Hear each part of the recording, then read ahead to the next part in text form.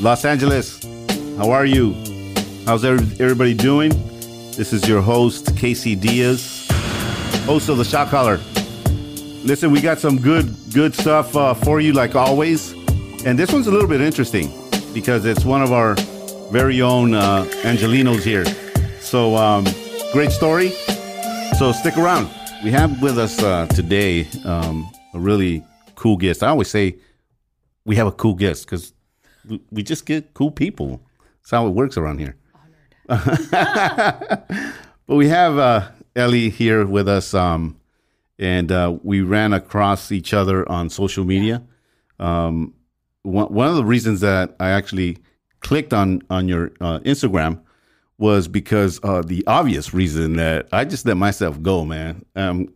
Many of you guys probably think that, every guy that comes out of these places comes out really nice and fit. Oh. Well, I did come out nice and fit a long time ago, and I've been out married, and so kind of let myself go. And I saw your programs, and I always wonder what makes people. Yeah. But welcome to the show, Ellie. Thank you so much. It's an honor to have you here. Honored to be here. Yeah, and I want to know all about your story. There's a lot of activity that's going on in Los Angeles and with law enforcement at large. Yeah. We need to talk about. And I love when we have law enforcement people here. One, because we get your aspect. You're out in the field. You're actually living that life. I was full-time, and I'll get into it for a long time. Now I do it by choice. Very cool. Always love it. So, I had, just like everybody that has a weight problem, you go, I'm going to do it this time. I'm going to do it this time. And it is the hardest thing to take the first step.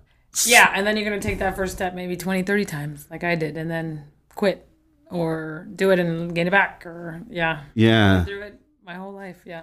See, that's and I started hiking in the whole 9 yards, and I thought, all right, cool. This is I'm going to begin here. Yeah. And it was going well for about 4 months. And then, I had 2 tacos, and that was it. And nutrition is it? Yeah. Yeah. You can work out all day long, but if you can't control what goes in your mouth, yes.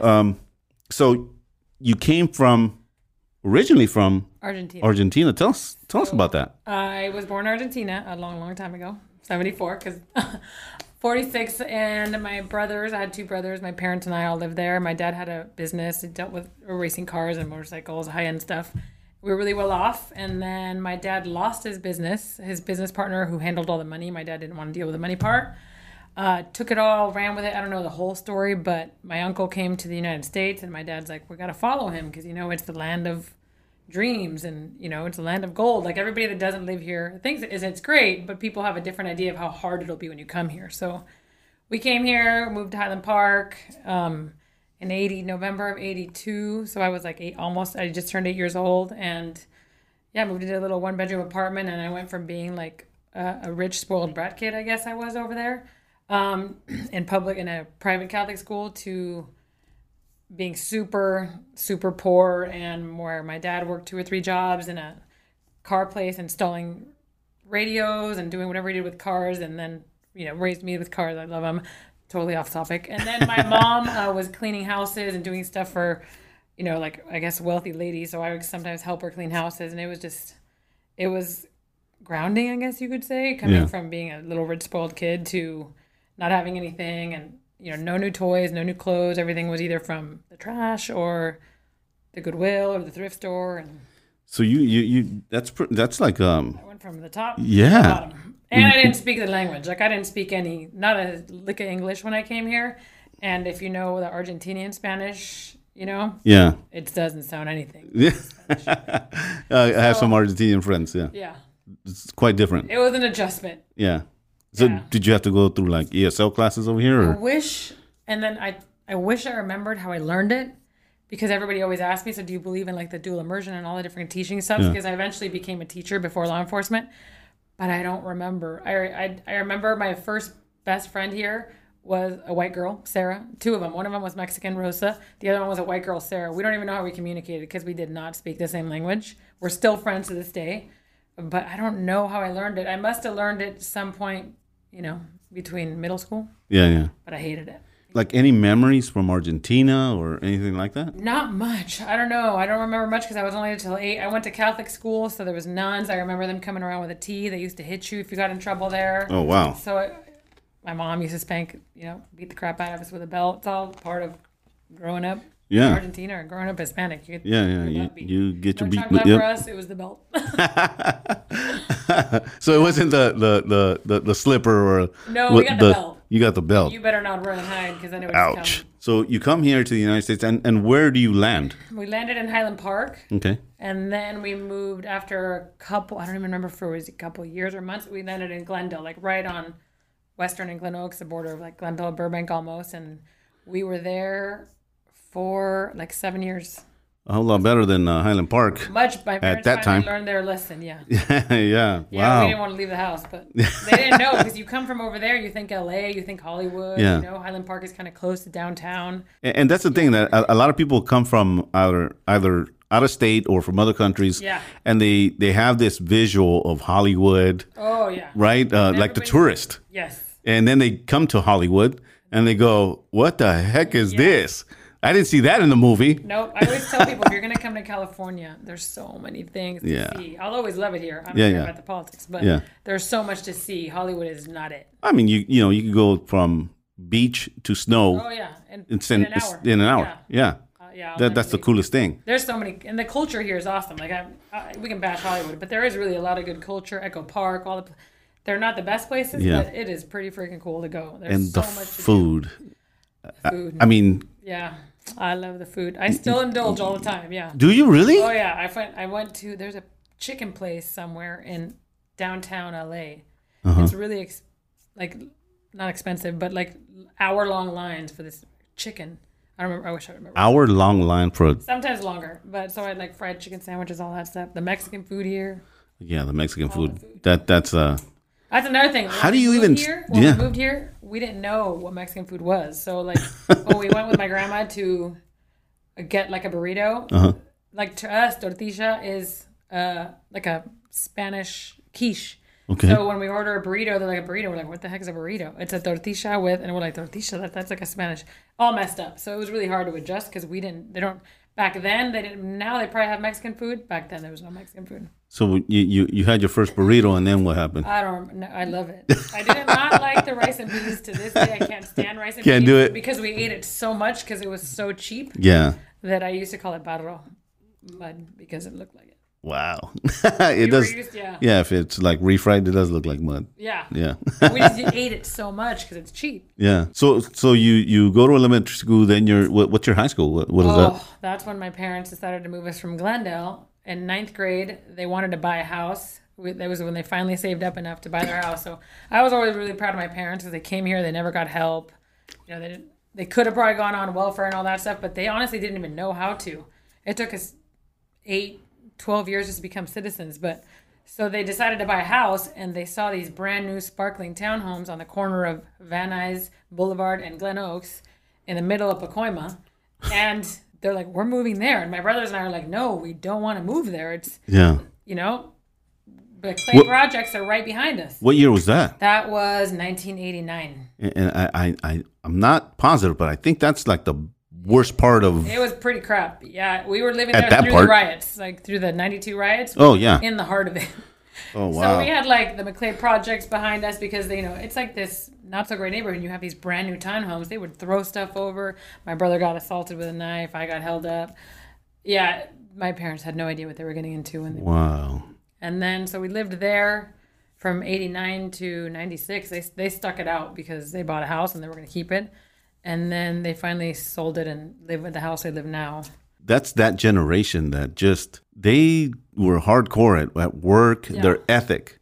It wasn't just work ethic, it was ethic. Yeah. Period, across the board. Lacking right now a lot. Yes. They raised my brothers and I to work our butts. We've all been working since we were 15. And I went to college, but they couldn't afford college. My brothers and I couldn't. So I'm still paying my loans to this day. My brother's still paying his loans. Yeah, that's what frustrates me when people say I can't afford college. Yeah, you freaking can. Yeah, you just gotta suck it up and suck it up and do whatever it takes.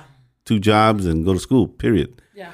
we're in this place, this funky place today, where people just think that things should be just land on their lap and the fall from the entitlement, man. I deserve it because that gets on my nerves. It really does. I can't even. I get it all the time. The whole, I don't know. It's going to be a controversial one, but the white privilege thing.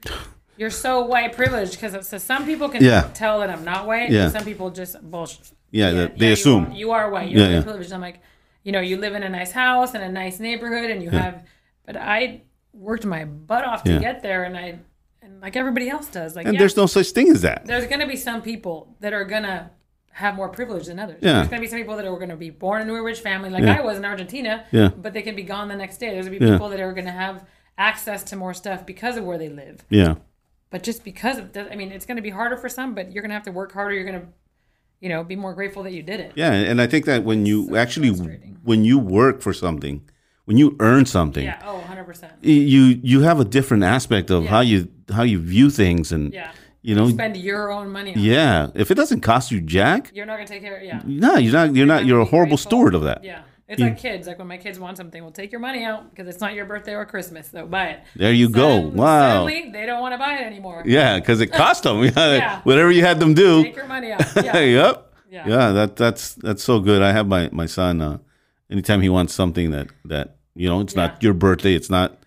You're going to come into the shop and you're going to learn something. You're going to clean something. You're going to do something. Work for it. Yeah. You're going to work for it. I'm not just giving you free money. No. Because I've seen what. I think we've both seen what that does to, spoiled brats. Oh yeah, man. I see with all the.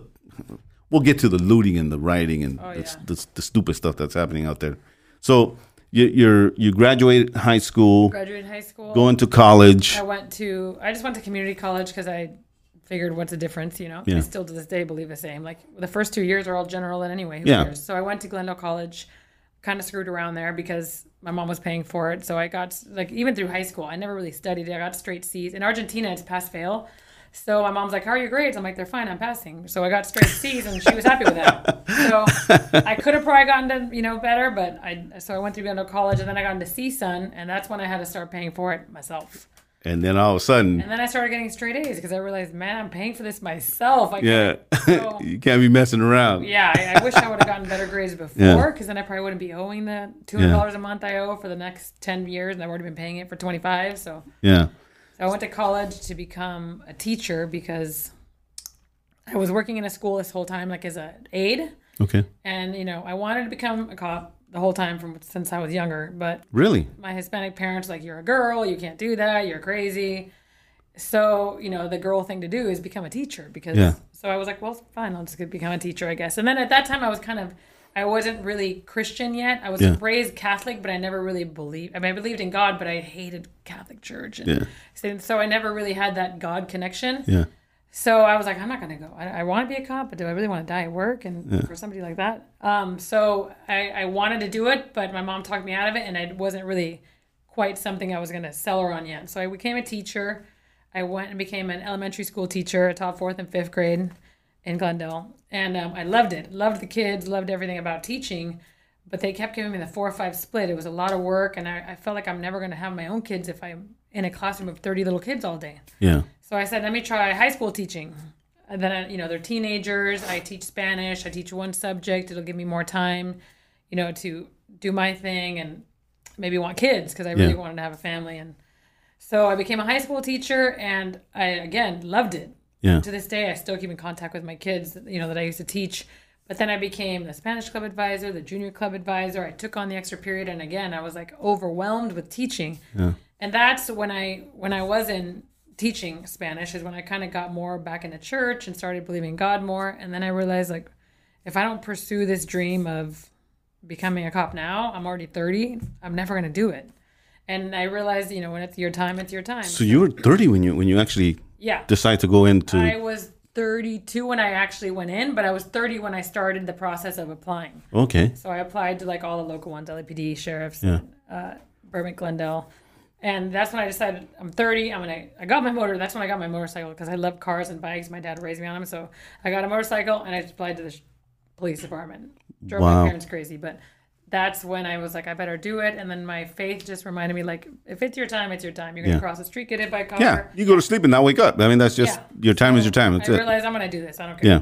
I've always wanted to do it. I don't have to. So, but this is the interesting part because you mentioned you're a little girl, and when you're a little girl, that's your dream. Well, I thought it's something that always just intrigued you. Not when I moved here, not when I was in Argentina, but when I moved here and I would just see LAPD and stuff like that. It always something that intrigued me. Yeah. I always had friends that were in the department when I got older.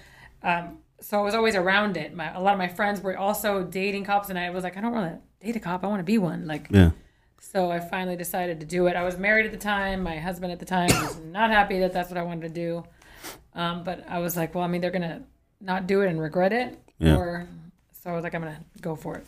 And it's a calling, I think, that's... Oh, 100%. Right? You're doing that job for the benefits, because, I mean, the benefits are great. Yeah. So is a pension, so is a retirement. But if you don't love it, it's not... Yeah. There's a lot of people. You can see when you go into the academy, anybody that goes in it. We started with like 65, 70 people. We graduated like 40. I mean, you lose almost half of the class. Yeah. Right. Some of them you lose right away. You get yelled at. I mean, some people can't. They just can't take yelled it. At. I got yelled at all the time as a kid. So I was like I'm used to belts. Funny. Yeah. Wow. So you go to this training. Yeah. And what's your first job? I mean, where do you end up? After the academy? Yeah, after the academy. The thing, I ended up I applied with all these departments at the same time. I ended up getting picked up by Burbank PD. Okay. And that's who I went through the academy with. And I went through the academy. I did great. I had a blast in the academy. I actually loved it. I learned so much. But I went through the LA County Sheriff's Department Academy. So that's who they put us through. And so I went through, and after I graduated, Burbank has some issues going on. I went through training with Burbank after that, and I just wasn't a fan of the training that we did after that. So I made the decision to leave and pursue a larger department in LA that I wanted to be a part of, that I pursued before getting hired with Burbank, but I let them go because I thought Burbank would be better. Yeah. And then I realized going through the academy that that's not where I wanted to be. So do you end up in like, I know some departments. Yeah, I went to a department where you have to go work the jails first. Okay. So I ended up going to be assigned to Supermax. That's what the jail was called. Yeah. And I had never been around gangs or drugs or any kind of even a shoplifter in my life, because my parents were like, if you ever screw up, you're out of here. Back to Argentina in a second. I was a rule follower my whole life because I was terrified of getting my ass beat by my parents and sent back to Argentina. So it was actually a blessing that I went to the department that I went to where you have to work the jails first, because I spent all day talking to inmates, and learning a lot, because you got to interact with people differently, different people from different backgrounds. You learn a lot about their way of life. Mannerisms and their mannerisms, their mannerisms, how to talk to them, Yeah. how to get that mutual respect back, which today is, I think, lacking in a lot of departments. I think if more departments had that experience, it might be a little less tension. How do you go from never being around crime, right, and then you're placed in a position where everyone is in there for crimes? But the good thing is, and a lot of people apply to law enforcement departments. Oh, I don't want to work the jails. I don't want the, but it's a controlled environment. Yeah. So although I was sent to a jail where there was 4,000 male inmates, everybody's like, oh, why don't you want to work with the girls? Girls and girls don't mix. A lot of people know that, especially. So I wasn't, you're in there in a controlled environment. You get to talk to them when you have other, if something happens, God forbid, there's help down the hallway. Yeah. When you're out on the street, it's just you and one other person. God knows where help is coming if you're out there. So while there are a lot of cops that go straight onto the street and have that street justice, that street knowledge that you need, there's also a lot that don't. And I think a lot would, like me, I was one of them, and I'll own it. I would have been a mess out there right off the bat without my time in the jail. So it all happened the way it should have. And how long were you in the jails for? Almost 5 years. By choice. That's a long time. You don't have to. A lot of people are, misunderstanding that, you have to do this. Now you get out super fast. You choose where you want to go. You choose a station you want to get assigned to, and when your name comes up, you go. Some people, now you don't even have to go. Yeah. But put myself on the list that I wanted to go to for the station I wanted to go to, and then I decided I was going to start. My name wasn't anywhere close, so I was like, "Oh, let me have a kid." And then I started trying to have a kid, and I couldn't. I had to do fertility treatment, so I put myself kind of off the list until I got my fertility issues. Then I ended up getting pregnant, so my time in the jails was 2 years longer than it should have been, but it all worked out. And wow, that's a long time in a jail environment, though. That's it gets boring. Yeah. And then some people get really used to it, and then you don't want to go out on the streets because they'll just stay there. They'll stay there forever. And now I'm pretty sure, I don't know if it changed it, but I'm pretty sure you don't have to go out. You can stay in the jails forever. Wow. So some people it's easy. It's a better schedule. You're more guaranteed to get off time, off work on time. Yeah. I went through the whole system back in my stupidity. And comeback story. Yeah, it is. It is. And I'm grateful for, a second chance and then using it for a better. That's the key. Like using your experiences wherever you've lived. Yeah. Whether it's a life of crime, whether it's a life of drug abuse, whether it's a life of to help somebody else. To help somebody else. And, what better people to talk about that than the ones that lived it. Yeah. So, I'm grateful for that. But I know how dangerous, and when you were part of the problem at once, you know how devious it is, how dangerous it is. I mean, I was in there at the time where the Night Stalker was there. Oh, wow. Richard Ramirez, yeah. So I was in the gang module. He was in the gang module? I didn't even No, he was in the gang module. He was in like the higher. Yeah, high power. Yeah. I remember when he would come back from court because you still have to walk through those. Yeah, everybody walked to the same place. Yeah. Yeah, and everybody had to face the wall. All movement stopped just so that he could walk through. And that was pretty. I bet you he loved it. Oh, of course. I mean, that's he lived for that thrill. Yeah. It's a dangerous environment. I mean, it really is. I've seen, like you probably have, jail environment. Yeah. Oh yeah, where riot. Yeah. Not so much in the gang modules. In the gang modules, you're pretty much in a cage. Yeah. The only movement that you're going in is for court. Yeah. And then after your 4 or 5 years in there, you step out. They send you to patrol. So I went through patrol training, and I went and did patrol training and finished that and loved patrol. And then about a year and a half into it, my mom got really sick. And I decided, I worked patrol about 45 minutes away from where I lived. And when I had a really hard time being away from my daughter. At that time, I only had one child, and I had such a hard time being away from her. So I decided to move up to a city where I could live and patrol in the same time. The same place, because I didn't want to work 45 minutes away from work. I thought if I move, I can live and work in the same city. So if I have to work, Christmas, holidays, whatever, I'm nearby. I can the flexibility is there. Yeah. And then my ex-husband at the time, he's still in law enforcement today, so our schedule, it would have just been easier. Yeah. So right when I was about to transfer stations, my mom got really sick. So I took a leave of absence to help take care of my mom. I moved in with her for a little bit to take care of her because she got to the point where she was almost not going to make it. Wow. And after that, during this leave of absence is when I had major, this is going to be TMI for the men who listen to this, but I had like menstrual issues. So for like 5 years, I had no cycle. And that was part of like my fertility issues. But I already had a kid, so I didn't really care, We talk about everything around here. All kinds of things. No menstrual periods. There's no lines here. So I didn't plan on having another kid. I was like, my mom was getting better. I was going to go back to work. I was going to come back off my leave of absence to this new station where I live. I was super excited. And then I found out Memorial Day weekend in 2013 that I was 4 months pregnant. Like I didn't even know because I didn't have a period for 4 or 5 years. So missing it wasn't a big deal to me. But I almost went man down running, and I was like, something's wrong. I went to the hospital, and they're like, oh, no, you're 4 months pregnant. Wait, you were actually running? And I was running. I didn't go man down, but I was running, and I was really, I had to call my ex-husband at the time. I said, pick me up because I can't finish this. And I ran, ever since the academy, I was a runner. I ran from my mental sanity. Yeah. So I was running, and I was like, I can't finish. I'm going to pass out.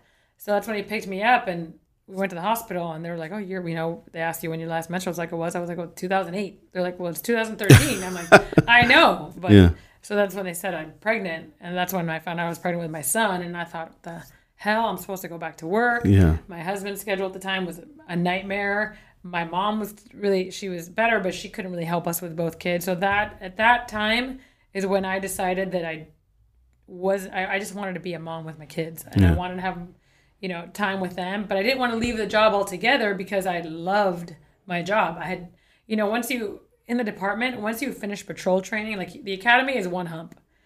And then custody training, that's another little hump, but you think it's a big hump when you're going through it. But patrol training, in most people's eyes and my eyes, it was the hardest part to get through. And so once I finished that, I was so glad. So I didn't want to leave the job, but I also wanted to be a mom. So I left and decided to go reserve. And so what reserve means is that there's a lot of people that are reserves, like Lou Ferrigno's a reserve, celebrities, attorneys, doctors, that everybody that wants to be a cop but doesn't want to leave their high-paying job or has their own business goes reserve, because they figure I can work as a cop with a badge and a gun and a uniform and do the whole thing, but I don't have to leave my full-time job because you only have to work 2 shifts a month. But the ticket is you make $1 a year. So as a reserve, you're essentially not ever getting paid. Oh, wow. You volunteer. But there's thousands in the department that do it. So her search and rescue team, they're all reserves. They don't get paid anything. They go out and just rescue people because that's what they love to do. So I went reserve, and because I was fully trained as a full-time deputy and patrol trained and everything, I worked my free shifts, but I was also, and I still am also, able to work paid shifts when they become available. So like lately we've had a lot of extra shifts available because of the fires. During the riots, during COVID, we had some paid shifts. So I still work in that capacity, and some weeks I'll work 10 hours, some I'll work 20, some I'll work 40. It works for me because the weeks I don't have my kids, I focus on work. Yeah. Lately, with this whole budget cut, defunding stuff, there's been very little extra shifts for reserves, but I still love it, and I'll still do it for free every day because I love it. We had another police officer here, lady, really fun, really cool lady as well, and she talked to us about, and I'll ask you as well, what was that one moment that you were challenged in the field, and you went, no, and went after it. For her, she shared her first pursuit, foot pursuit, and this guy, came with the crew. She came with a cruiser and with her police cruiser, and the guy turns around and she tells him to stop, and he turns around and then just kind of like smirks at her, kind of like like you're a chick, bye, and then just darts out. And I said, well, what did you do? And she's like, I went after him. And in my mind, she grew up with, I believe it was 5 brothers. Yeah. So running was her thing. Yeah. And she said, I caught him. It took me a little while, but I caught him. And this guy, she said, this guy, he was pretty fast, because, you guys you're doing it constantly. You're constantly, training. You're supposed to. You're supposed to, right? Criminals, for the most part, we don't train, so the stamina is not there, but she was surprised that this guy could actually had some, some running shoes there, and gave her a little run for her money, but she was able to, finally get to him in Holland Yards. What was one event of yours in your early days that was a challenge for you? I had a couple. My first training officer, who to this day is freaking amazing, I love him, he's retired, taught me a lot, but kind of the same thing. He kind of challenged me, like it was towards the end of my training, and he's like, all right, we got to look for this guy. He's threatening to kill people, and he was like crazy transient. Transients usually have mental health issues, so we were looking for him everywhere, and we were up in the mountains. It was in the hills of like the Malibu area, and we couldn't find him. Finally, he's like, all right, it was just him and I. We ended up getting him, and this is the first time it happened to me, because we went to grab him, cuff him, and he just takes off down the wash, and like my training officer looks at me like, are you just gonna let him go, or are you gonna go after him? So in my head, like, something you really have to think it like. So he's cuffed when he does this. You were gonna cuff. Okay. And then he takes off on me. So it was like, I had no choice but to chase after him. And at the time, my TO was like, he's like, he would have said, just let us freaking go. He hadn't killed anybody, but Yeah, he was yeah. just threatening other transients. Yeah. In my head, I was like, you are not. So I chased after him when I probably shouldn't have, and I ended up catching him. But my training officer at that time was like, what the hell are you doing? Because he had to come and chase after me. Yeah. He had to come with me. He's not going to let me go by myself. So that was just kind of it was an ego beat to me because I was like, this guy got away. Like I trained. Yeah.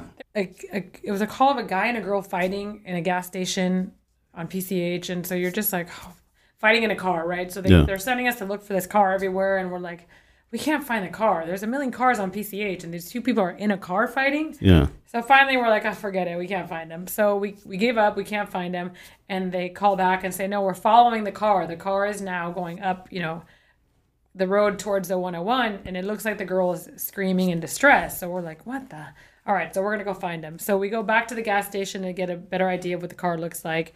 And we see in the gas station, the footage that the girl's kind of looking around like she needs help. So we realized, this might be a little more than, because calls come out and they're one thing. And then when you get there, it's a whole nother different story. They never, whoever calls it in usually has no idea. They just call in what they see. Yeah.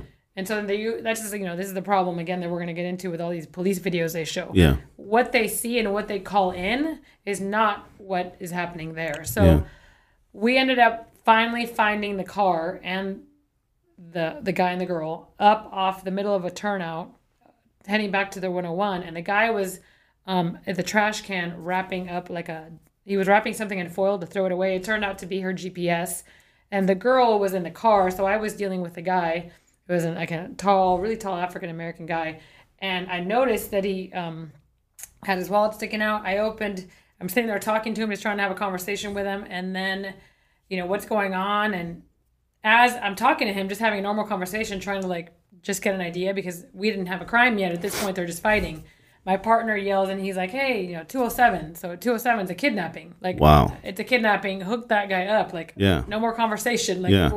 So at this point, the guy's huge, and I had to he looked like he was crazy. Like when you're talking to somebody, you can tell when they got a screw loose, right? Yeah. So I kind of talked, we're talking back into the car, and I was like, I have to search you real quick to make sure nothing's wrong. So I search him, I cuff him. He was really cooperative for now. Surprisingly, sit him down from what I remember. And then we check his wallet, and he had his wristband. He'd just been released from, those wristbands. Yeah. Just been released from jail. So wow. Turns out that was his third. This would have been, it was his third strike. But what happened was this little girl was going to school. She's 16. She was going to school. And she was waiting at the light. This is a lesson to parents, kids, everybody. Wow. She was just waiting at the light, and she sees this transient-looking guy walk up to the car. She thinks he's just going to ask her for money. He doesn't. He gets in the car. He throws her in the back seat, rips the GPS out of her car, takes her phone. And his goal, what we find out later, was to kidnap her and kill her and just take her off. But he couldn't find the 101. He was driving up and down PCH everywhere trying to get to the 101.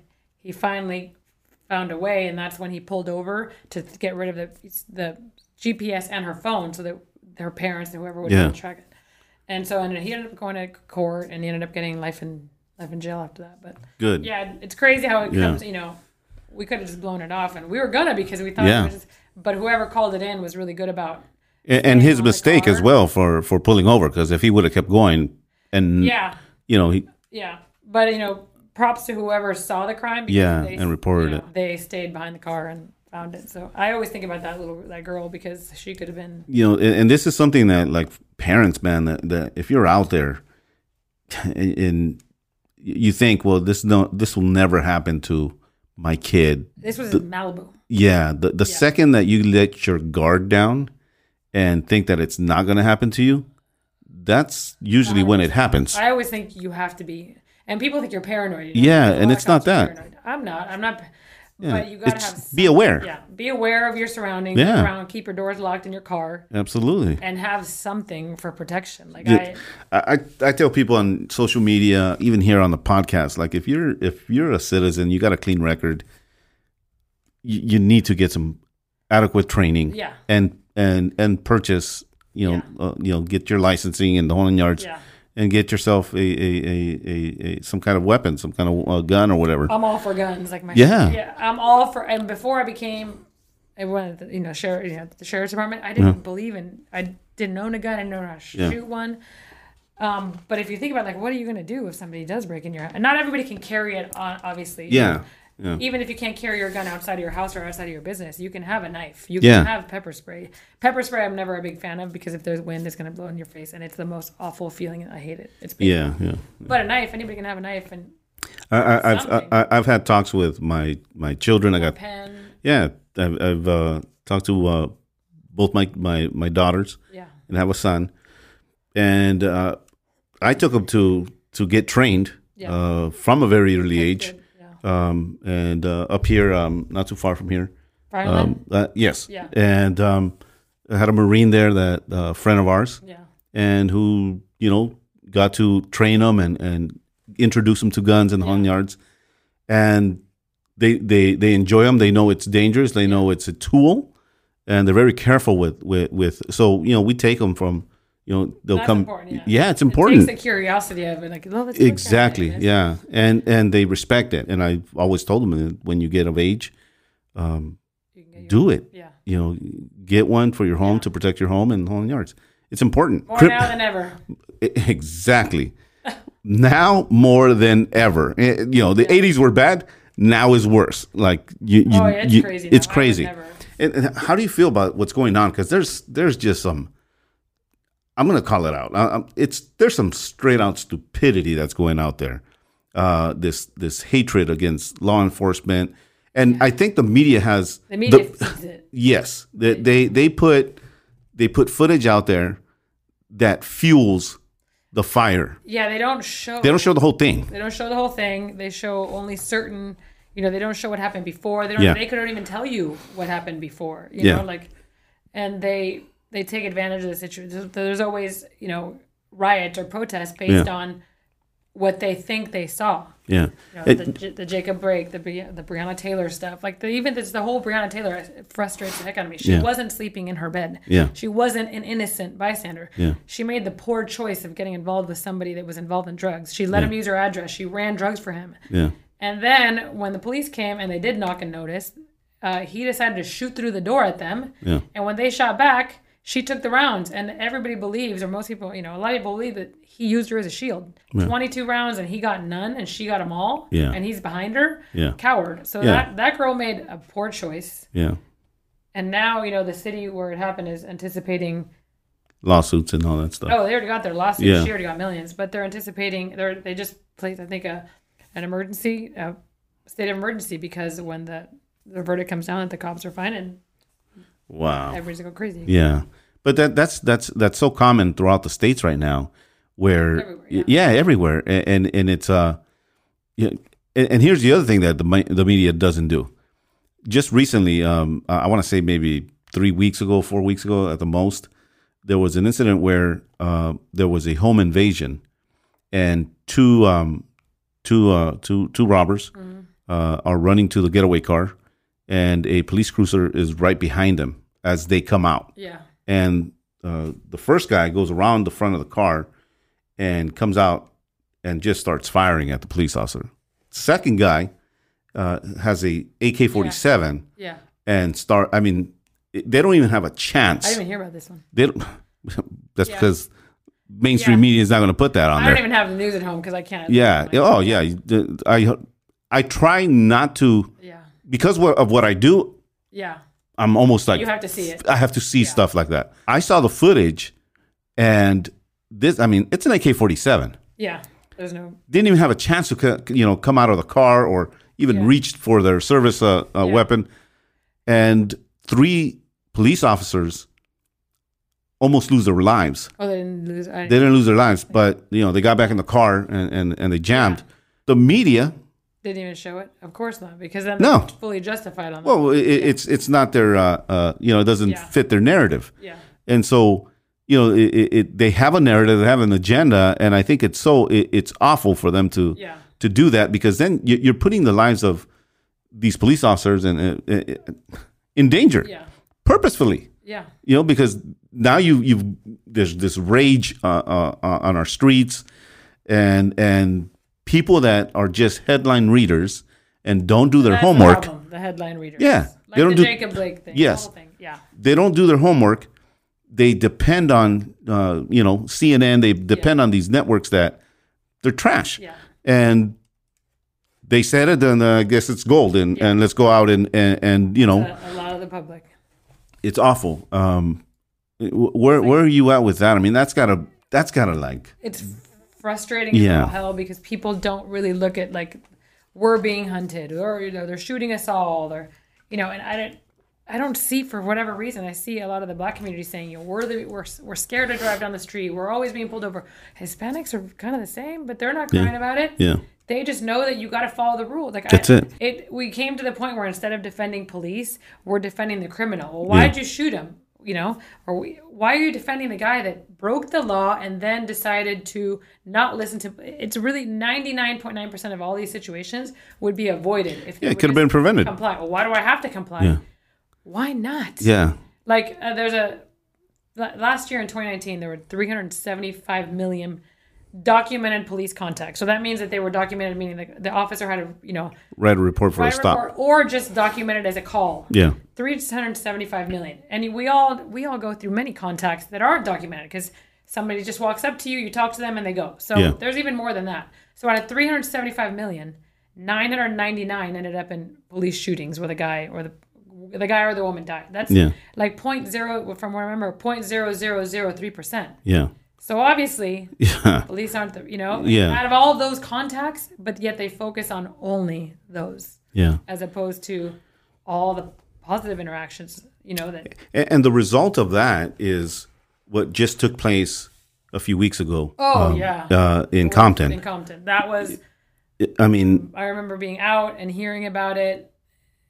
Just bone chilling, like what a story for those two and what they did to survive. But it's just a prime example of not only what the shooter did, but what the people on scene did. Yeah. Recording it and laughing. Phones, laughing as you see two people, a mother and a guy just barely into his 20s, bleeding to almost death. Yeah.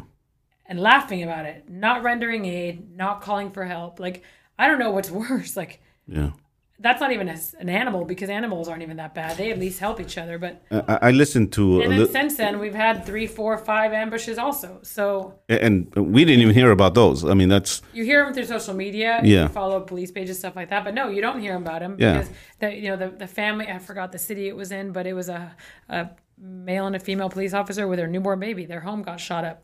And their baby wasn't hit, but that just happened. And another officer that went and did a traffic stop and he got shot through the window out of nowhere.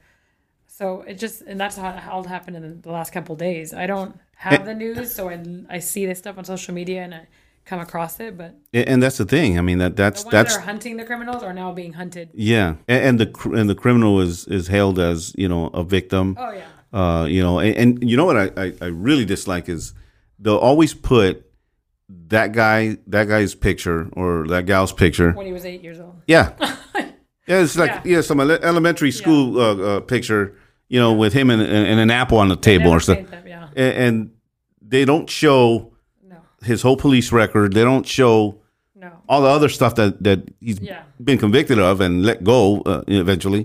They don't show that. No. And even if they do say it, once they do say it, or when they say, well, it doesn't matter his police record. It just matters he shouldn't have died. Yeah. Well, he wouldn't have died if he would have just listened. The George Floyd, George Floyd is different. That was different. But Blake, I mean, that is another issue, Yeah, you reach out until you open the door and you reach out to grab something.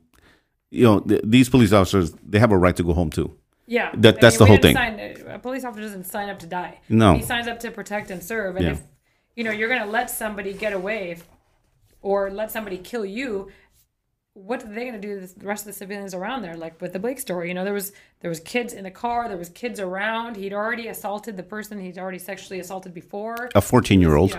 He was armed with a knife. Mm-hmm. So they're not just going to let him get into a car and take off with kids when he's already threatened people. It's all misinformation. It really is, and it's unfortunate because they want you to wait till, or the famous things, shoot him in the legs. You can't. It's hard enough to shoot a person in the chest. Yeah. But and people don't get it. It sounds grim, but as an officer, you're trained to shoot to kill, shoot to stop the threat. Yeah. And it's hard enough to shoot to stop the threat in the upper torso, but if the only reason you should pull out your gun is because your life is being threatened, and Yeah. you need to stop that life at that point to save everybody else. Yeah.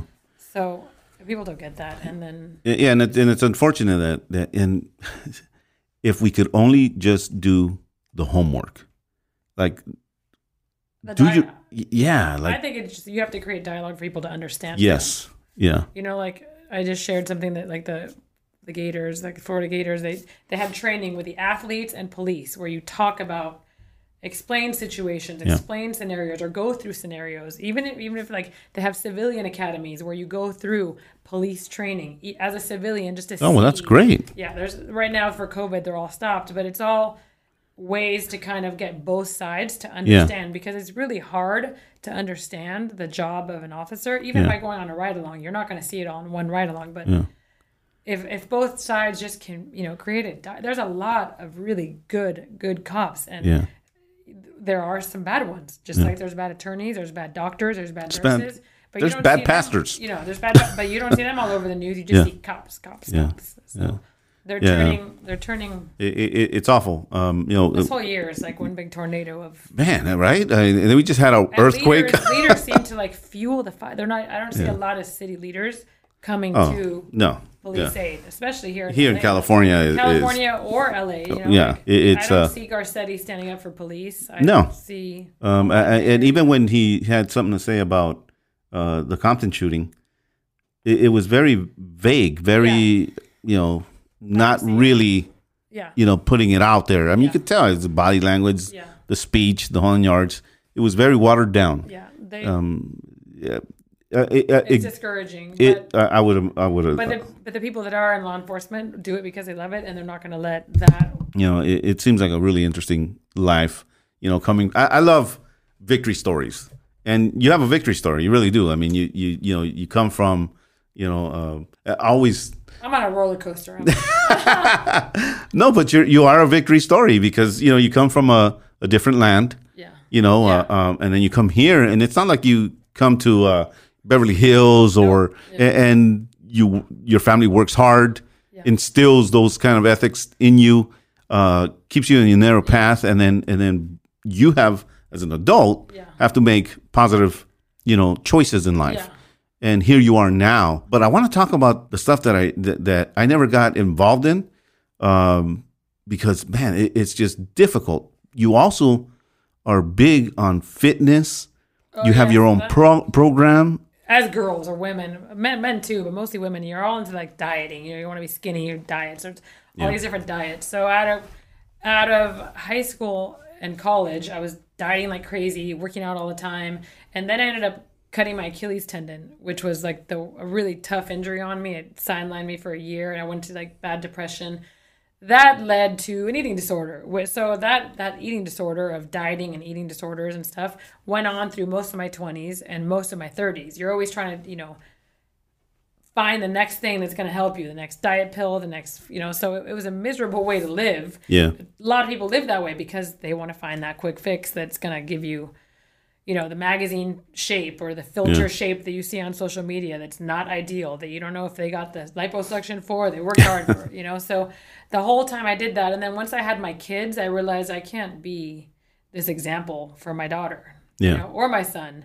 And when I left the sheriff's department and I took my year leave of absence, I was always raised to work. Like I was still working, but I wasn't getting paid. And I was getting some paid shifts, but I felt like I needed to contribute. So I started helping this lady with her social media for her fitness business. And I was like, hey, this is something like I really like. Like I liked the program. It taught, it had these little containers that taught you about, protein, fats, and carbs and all that stuff. And I thought, this is kind of interesting. I could kind of, this would kind of help. It makes sense. It's not a diet. I want to learn it. So I learned it. And then I asked a couple other like mom friends of mine to do it with me, like in a Facebook group. And I was like, I'll do it and I'll teach it to you guys since I learned it. And then let's see how we do. So I started that right after I had my son. And I was kind of like coaching them, but not officially. And I was like, hey, I kind of like this. Like I made a life change for myself. I finally quit the dieting because I didn't want to do it for my, I wanted to set a good example for my kids. And so that's kind of how I started my nutrition thing. I was like, I'm going to make this a business and this is what I'm going to do to make money because I wanted to be a mom, remember? So I didn't want to go and get another job if I had left the department full time. I wanted to still be able to work my shifts and make my own business. So my business was I'm gonna help other people learn nutrition like I learned it and skip all the diets and the things that don't work and the pills and the fat burners and learn the right way to do it. And you wrote a book. Yeah, that was just recently this year because Nice. I learned. So this program teaches you what I coach online, so it doesn't matter where you're at. Yeah. I coach all in a private group, so everybody's kind of in a private group. It kind of holds you accountable. Everybody shares their meals, their snacks. I post some meal plans, and every day I kind of teach little lessons on different nutrition topics. It varies from intermittent fasting to quick and easy recipes to meal prep to how to meal prep. So each day in that group I teach that, and I also teach macros because macros is like rocket science to people, but it's really not that hard. So because people could never seem to understand and I would have to explain it, and once I explained it, they're like, oh, that's what it is. Yeah. I was like, why don't I just put this to print, or an ebook so that people could read it and learn how to track macros without like counting every gram. Like there's apps that do it for you. So And what's the name of the book? It's called Macros 101. Macros 101. You got to get it. And so it's in... So it teaches you, it basically teaches you, it teaches you how to use your height and your weight and your goal weight to figure out how many calories you need a day and how many proteins, fats, and carbs you need a day. And so once you figure that out, and I help you if you don't know how, but it's really simple math. Once you figure that out, it gives you a percentage. And then I show you the app. It's a free app that you use. I use MyFitnessPal. You get that app, and the book walks you through how to track those.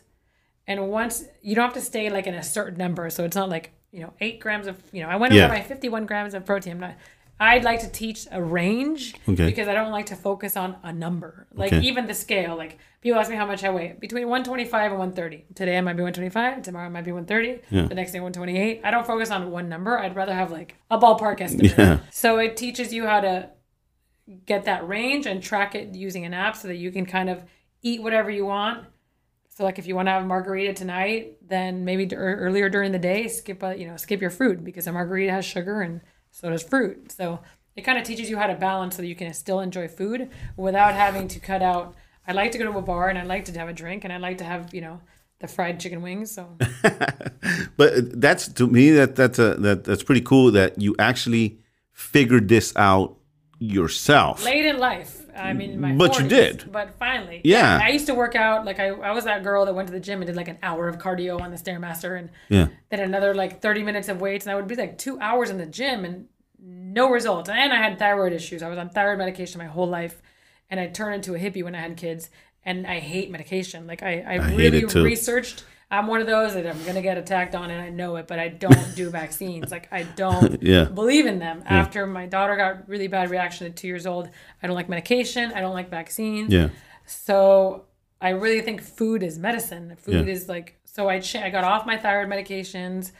I stopped taking them. My doctor's like, you can't ever stop taking those. You're going to gain weight. But once I did that. I always find that suspicious when they tell you that, right? I don't know. It just doesn't sound Prescription drugs keep you. I mean, if you even listen to a commercial, you hear like the side effects. The side effects go at the end. There's 20 side effects for the one problem you're going to fix. Yeah. So it's like a revolving door of keeping you. Does to me it just doesn't make sense. No. But you figured that out, and that's for me, like I looked into your thing, right? Like I actually sat down and I went, it can't be that hard. She's telling everybody it can't be that hard. I share it all the time, and people are like, whenever somebody reaches out to me about it, they're like, I've been following you for 6 months, 8 months, 9 months, and it takes a long time to finally be like, all right, I'm going to do it. Yeah. But the people that have bought the book and really apply it, like this morning I was like, Mondays, every other Monday is kind of crappy for me because my kids leave for the week. Every other week I lose them.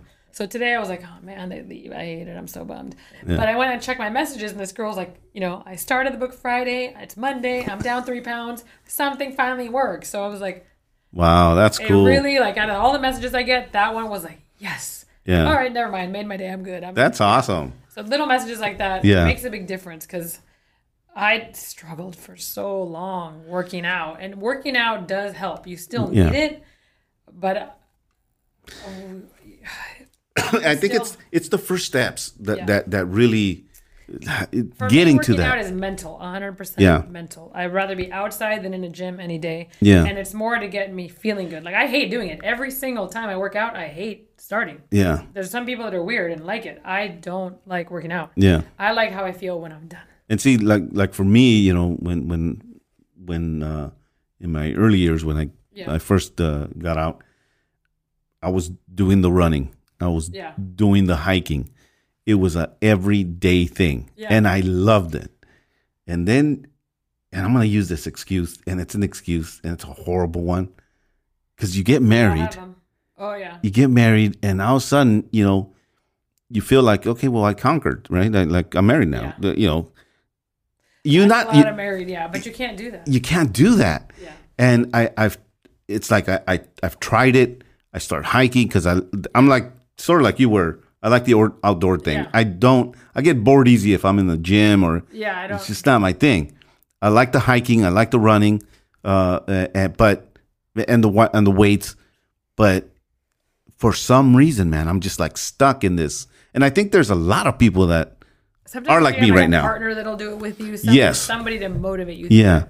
And I probably that's where, you know, like a friend or something like that. That's why when I coach, people are like, do you coach individually? I do coach individually, but I prefer to coach in that online group setting because everybody contributes. There's so many people in the group. There's one from Washington, D.C. There's one from Northern California. And we've never even met. One of them I've met. But we kind of motivate each other. There's another one in Florida because you don't want to do it. And then you're like, oh, well, Rayanne just posted her workout. Damn it, now I'll do it.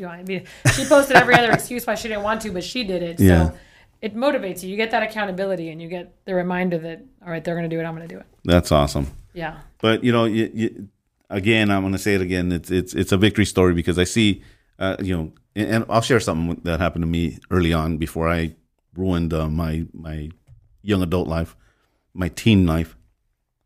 I had actually a teacher who I was in a continuation school, and this teacher, for some odd reason, I was that one little gang member kid in the back causing all the ruckus. Yeah.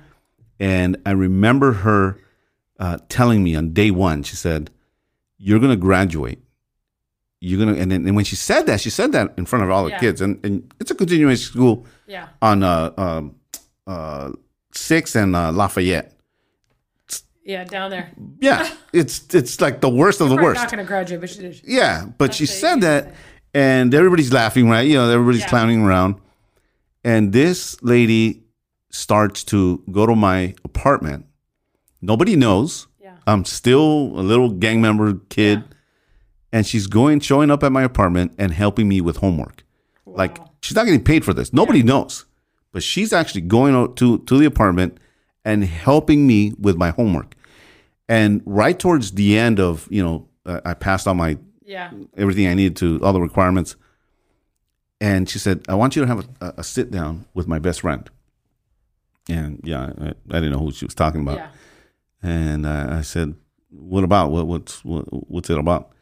And she says, "Well, she's a deputy sheriff. And I think she says a sergeant." Yeah. And she says, she's willing to talk to you. And she just wants to come here with me and just talk to you. And at first I said, you know, for what? Like, what's there to talk? Yeah. You know, I'm still in my stupid, you know, mentality of you know, gangbanging and all that. And she says, "I think we could help you. And I think that you can make a better choice than the choices that you've made so far." Yeah. Somehow, because of her kindness, I said yes to it. So she came on a Saturday. I remember that. I'll never forget this. She came and, you know, not in uniform, just regular clothes. And she introduced herself to me and the whole year. She says, "You know, I can help you come out of this lifestyle. And I can help you at some point go through the academy." Yeah. And when she said that, I kind of looked at her like she was crazy. Yeah. And just, are you saying that like to be a cop? Yeah. And you see him on the other side? Yeah. And I said, "I could never do that." I said, "This is what I signed up." Yeah. You know, you're just a little kid. And I said, I can't do that. And I look at moments like that, and I think we all have moments, you know, where you had the chance. Where you had the chance to make a different choice, and you didn't take it. And that was one of those choices. I remember she left me a card, and she said, once you graduate, Joanna was the teacher that was helping me out. She said, you should find her if you don't.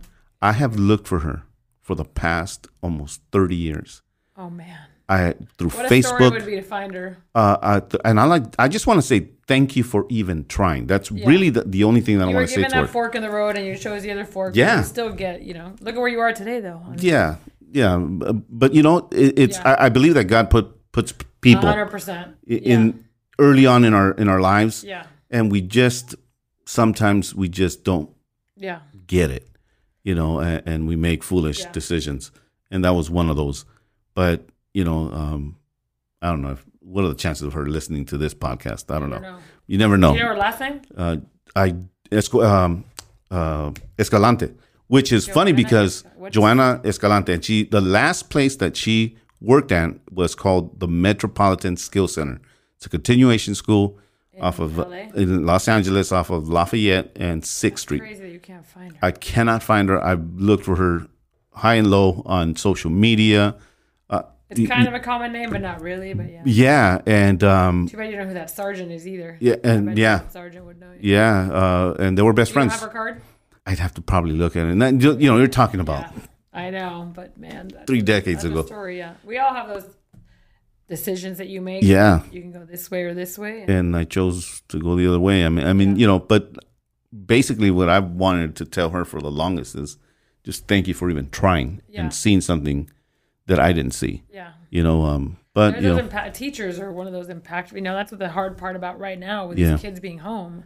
Yeah. They're missing. I know a lot of these kids, when they have a home life that's abuse, that's where a lot of the abuse is found, is through teachers. So them being home they're having a hard time with it, because sometimes that's their escape, going there and getting that help or getting that motivation when they're not getting it at home from the parents. It stinks, but it is what it is for now, and hopefully, we have some. They said after the election, schools open up again. So. You heard that, right? Yeah, a little suspicious that they would say November. Yeah, she specifically the health director after the elections. That's what we are looking to open it after the elections. Yeah, that is so. Yeah. That's just so foul. I'm glad, because honestly, it's no place for kids to be, separated by glass. And even like my 6-year-old is like, I don't want to go to school with my mask on and not being able to play with my friends. It's not the social setting that school should be. Yeah, they're kids.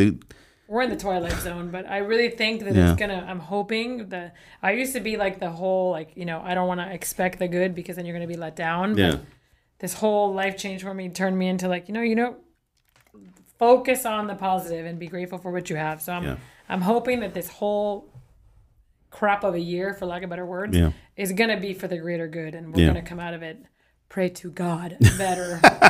Because, it's just the stuff is... Yeah. Nobody would have... When somebody said, we're going to be 5 years from now... This was not what we were thinking. Anybody said. Nobody was right 5 years ago. Exactly. Not one person. You know what I like? Was going to be quarantined. You also go to church, so one of the things that I make fun of is all these pastors that their sermons on January 1st were the catchphrases, right? The Vision 2020, and it's like no. And of all years, like 2020, we out of all years, 2020, like it was going to be like the year of the Jetsons or whatever. Yeah, and it's been a year, all right. Jeez, man, it's been a landmark year, all right. But and we still have a few months. That's the. I'm gonna put my Christmas tree up soon, because I just want to get there. Right, we just want to get to Christmas. Thanksgiving and Christmas. It's got to get back to normal by then. Ellie, thank you so much for being here. I really appreciate you making the trip. Yeah, thank you for having me. Great just talking about it kind of reminds you of everything and takes you through that pain again. But I want us to remind everyone that watches us and listens to us, the name of the book? Yes, it's Macros 101. You either get it on Amazon or just send me a message on social media, on Instagram, and I can send it to you too. So either way. And what's your social media handle for that? Fit cop mom. Pretty simple. Fit cop mom. Fit cop mom. You can't get it wrong like that. It's that easy. I'm a cop, not full time anymore because I get called out on that all the time. And yes, and you're fit. Yeah. There it is. And I'm gonna own it this time. It took me a long time to be okay in my own skin, but yeah, now I am. That's so cool. I'm just thank you so much for being here, for your life, for serving your community. Thank you for all that you do. Thank you for your service. I'm on this side, and I once was, I like to say your client. Yeah. No longer subscribe to it. You can turn. A lot of people don't have hope for that. You can obviously turn it around. And you can. I mean, for me, it took Christ, and then choices that Owning you own the. You didn't have the privilege, but you still did it. Yeah, and I work just as hard as everybody else now. I started with minimum wage jobs when I got out. Some people are not humble enough to do that. But that's what it takes. Yeah, that's what it takes. So, but Ellie, thank you so much. I know you could have been at a better place, but you chose here for today. And my first ever podcast. This is the best. Oh, this is your first? First ever. I've never done one before. That's awesome. Yeah. Look at that. I'll always remember. There you go. But thank you for all you do in the community, in your life. What a victorious life that you have, and all the best to you. I will continue to pray for your safety out there, as you and for your family. We are forever grateful for what you do in your line of work. So until next time, thank you so much, Los Angeles. It is such a joy to be with you guys.